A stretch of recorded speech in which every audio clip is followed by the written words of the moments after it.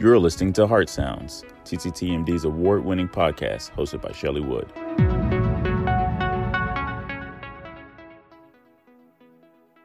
Hello and welcome to the Heart Sounds podcast for May 2021. What a busy month. Back in the first week of May, we were still wrapping up our stories from the SKY meeting and had barely put those to bed before our pre-coverage began for the American College of Cardiology scientific session.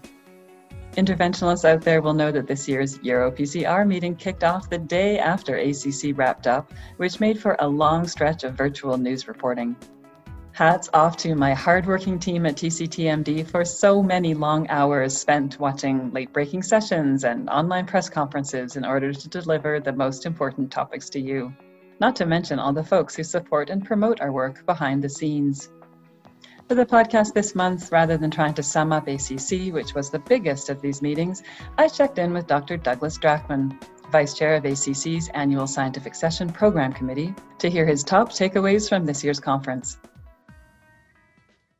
Hi, Dr. Drachman. Thank you so much for making time to speak with me about the ACC gone by. Have you recovered yet?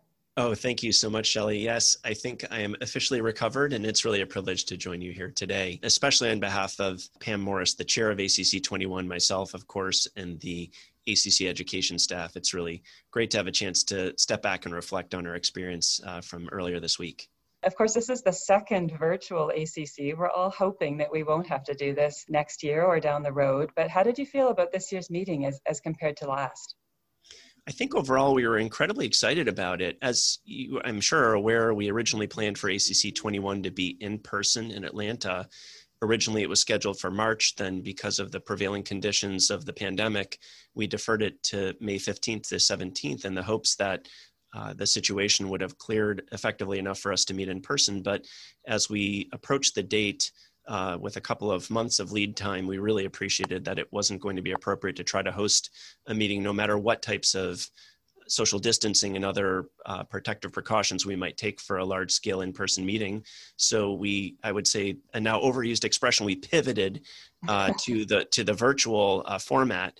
And I was really impressed. I think the ACC education staff and the whole team that plans meetings like this was extraordinarily gracious and effective in the way that they addressed this, very dynamically changing terrain, and were able to engage the entire planning committee, all the participants, in a way that I thought ultimately came across as really, really effective. We engaged ultimately over 1,400 faculty. There were more than 200 distinct sessions that were captured that included for us hot topics, guidelines, interdisciplinary education, global cardiovascular health, and topic essentials 1 and 2. And at all times, there was something going on, and you could just click around and see what's happening now, or you could dive into really hundreds of additional lectures that were available in the Pathway or on-demand application as well. So you could kind of pick and choose how you wanted to explore the content as it was presented through the platform. So overall, thank you for asking the question. I think we were really happy with the way that that it turned out and the way we were able to present this, admittedly, pivoting to this virtual reality that we all are addressing. Sure, and correct me if I'm wrong, but people can still, you've just taken some trouble to tell us about it, but people can still access that content for a bit longer, correct? Absolutely. All the sessions that were available during the actual live streaming, if you will, of ACC 21 are going to be available all the way through December 31st. And, for those who haven't signed up for the website, it still is wide open and available if they want to take advantage of it. And, it's hard to have only two eyes to follow as much as was happening, but to really go back and absolutely. So going back now and kind of diving in and really exploring some of the content has been really gratifying. Okay, well, I can't believe I'm letting you give a plug for that one. What I really want is people to go and read all of our news coverage of ACC, because my team was so busy, just like your eyeballs. They managed to be in multiple places at once, it seemed, and covered a whole range of late breakers. But I'd love to hear from you of those. Any you're going to be implementing in practice, any results that will really change what you're doing now, or perhaps change the direction of research down the road. Just a couple highlights for my audience. Yeah, there were many, I would say, and it's almost unfair to have to distill it down to just a couple, because I don't want to leave anything out, candidly. But the things that stand out in my mind, some from the opening showcase that will really stay with me a long time, include the Adaptable study, one of our lead-off presentations by Skylar Jones, which was just such a neat concept and I think really powerful for us, thinking about novel, pragmatic, if you will, creative ways to conduct research moving forward. And in the study, Dr. Jones and his colleagues were able to enroll over 15,000 subjects with factors that enriched for heart disease from 40 centers in the US, using the P-CORNET Common Data Models. That's the patient-centered clinical research network. And this really leverages existing data from electronic health records and can engage patients directly for patient-reported outcomes, and can explore their patient encounter records to mine for some of the data. And this really kind of pragmatic,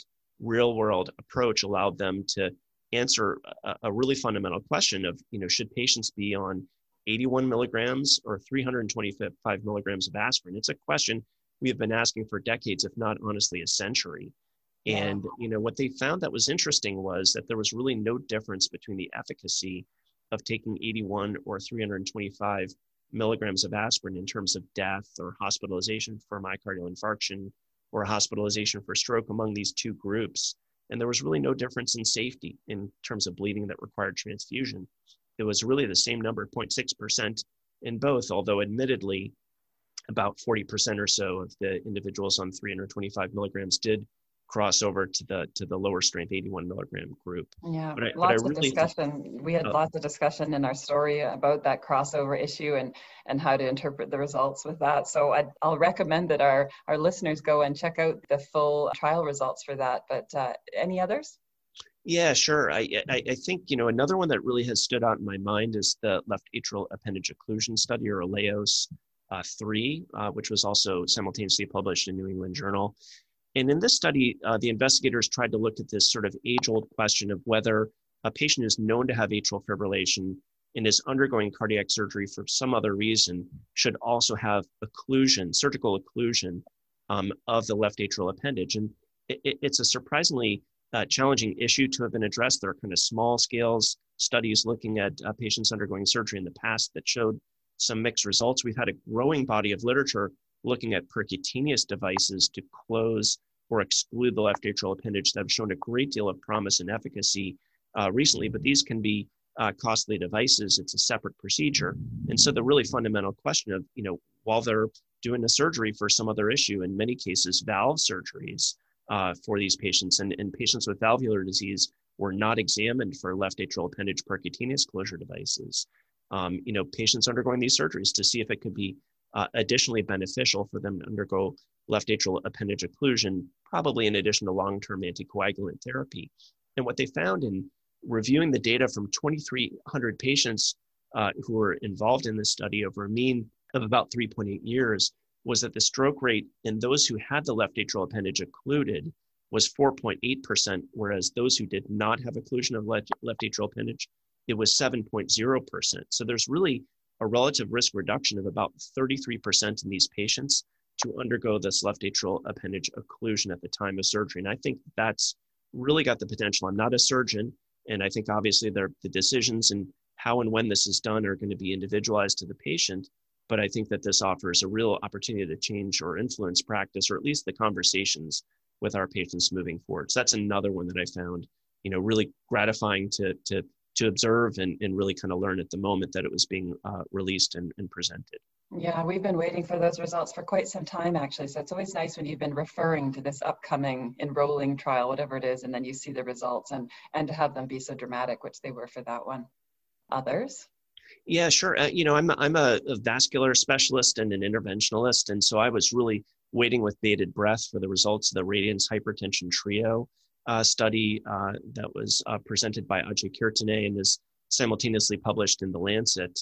And this has been a sort of long and hotly debated topic, whether a use of an endovascular treatment approach to address from the endoluminal surface of the renal arteries and effectively ablate or disrupt the function of the renal nerves, which can sort of transmit signals from the kidneys to the central nervous system and also impact the sort of adrenocortical axis that controls blood pressure in the body. So if renal denervation can really exert effect to reduce hypertension in our patients, and obviously huge potential population of patients who have hypertension, And what was interesting specifically about Radiant's Hypertension Trio was that they very rigorously assessed patients for refractory hypertension. So these are patients who were, often on 3 or more antihypertensive medications.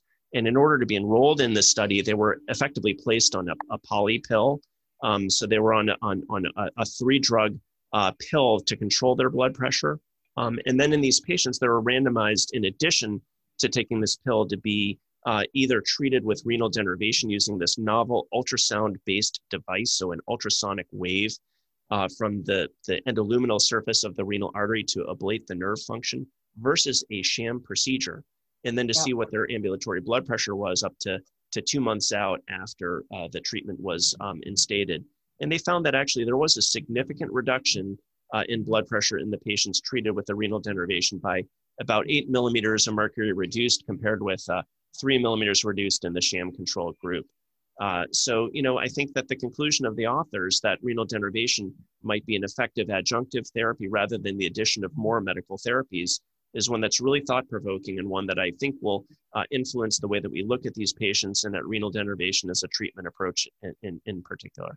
Yeah, it's really a comeback story, because there was just so much, I will say, hype about it in the past and leading up to the Symplicity trial that was so disappointing many years ago now. But what I really noticed with Radiance when Dr. Courtenay presented it was just how many patients they screened in order to get down to the number that they felt were actually eligible for the procedure, which I think is another message, is it not? That you do need to do what you can to get these people to get to the right levels, be it through lifestyle, be it through actually taking their meds and that type of thing. Would you agree?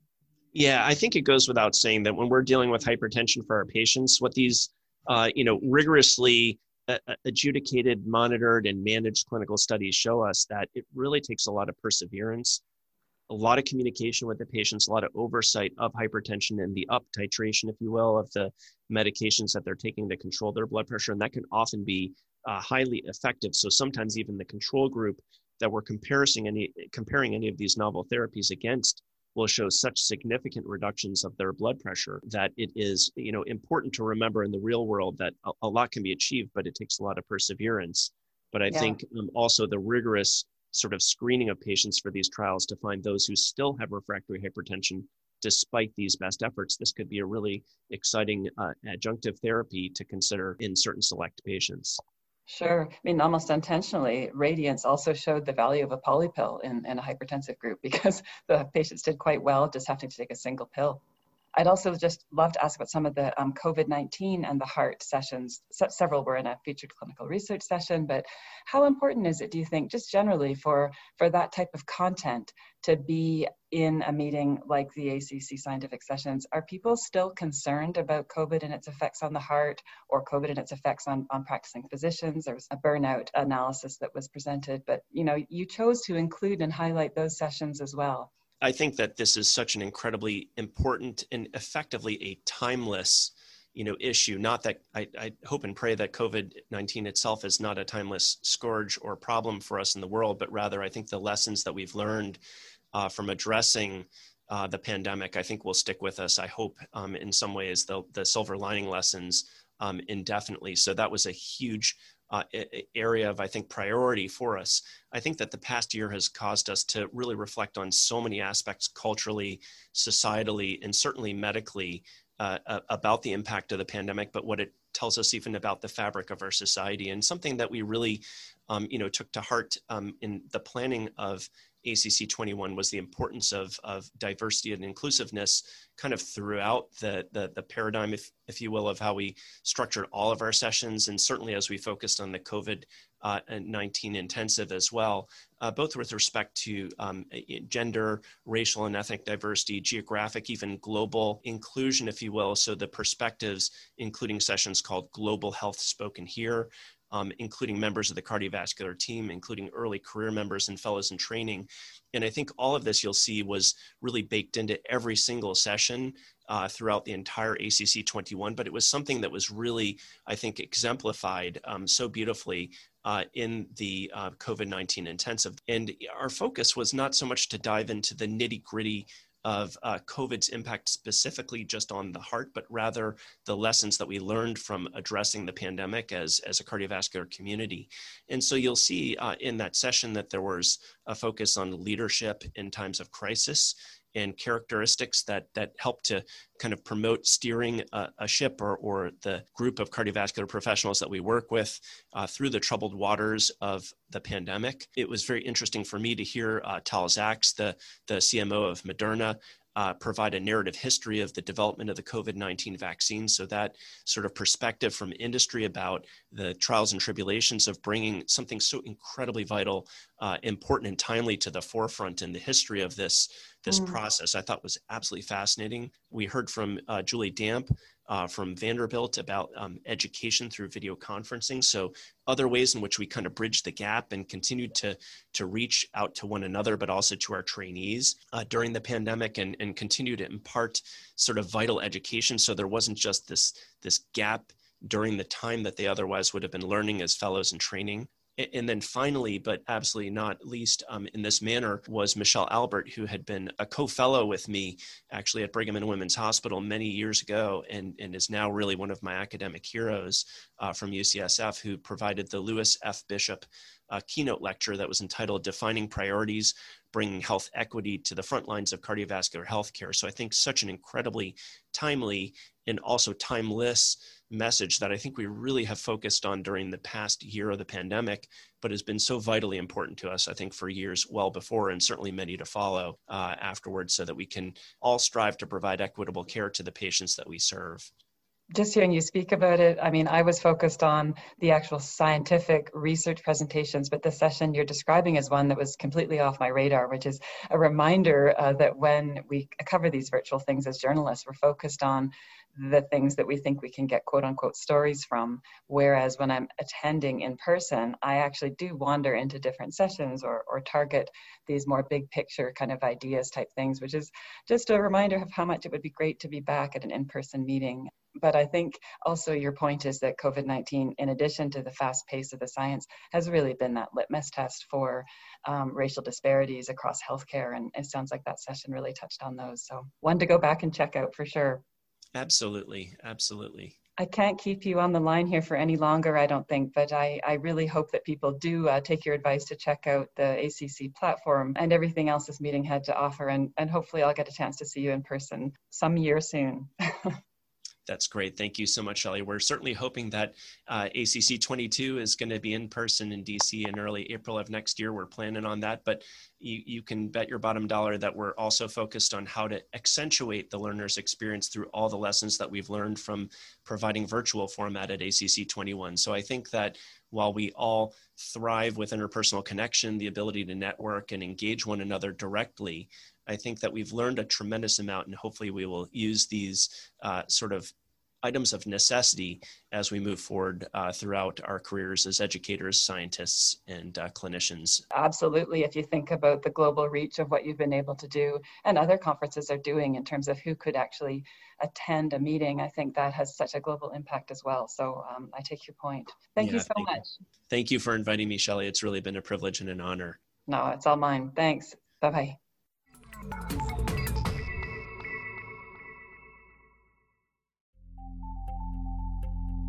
Okay, that is just a tiny taste of ACC 2021. I feel like I only scratched the surface with Dr. Drachman, and we didn't get to talk about the many more trials that will also have an impact on research or practice. I'll highlight HOST exam, strengthening the case for clopidogrel monotherapy rather than aspirin post-DAPT after PCI. Paradise MI, showing no benefit to sacubitril valsartan as compared with an ACE inhibitor for cutting the risk of heart failure or cardiovascular death immediately after an MI. Then there was RAFT-AF, suggesting that ablation-based rhythm control was no better than rate control for reducing mortality or heart failure events in people with atrial fibrillation and heart failure, although that trial was stopped early for futility. We also got the full results from the ACTION trial, which, to the disappointment of many, failed to show a benefit of full-dose anticoagulation using rivaroxaban for people hospitalized with COVID-19. And there were many, many more. Find all of the biggest news from ACC 2021, as well as a new one-on-one interview series led by our senior clinical editor, Mamas Mamas, by clicking on the Conference tab on TCTMD. The Conference tab is also where you'll find all of our coverage of EuroPCR. I can tell you, by the time EuroPCR rolled around, after what seemed like a full week of ACC, I felt like I'd taken a transatlantic flight to Paris, then sat on the tarmac for 12 hours before stumbling into the first late breaker. Certainly the French fashion police would not have allowed me into the country based on my attire at that point. Check out the EuroPCR page for updates on mitral valve repair, ultra-slim drug-eluting stents, a new subcutaneous GP2B3A inhibitor, a new thinner strut bioresorbable scaffold, and much more. I really hope I and my team can be back at these meetings in person to really do them justice next year. I know many of you feel the same. For now, rolling into June, we hope to keep up our remote conference coverage, checking out the European Atherosclerosis Society conference early in the month, then the European Heart Failure Congress towards the end. As usual, if you have any feedback on any of our coverage, or if you have story tips, complaints, praise, or pushback, I'd love to hear from you. You can find me on Twitter as ShellyWood2, or via my bio on the website at tctmd.com. For now, thank you for tuning in to Heart Sounds.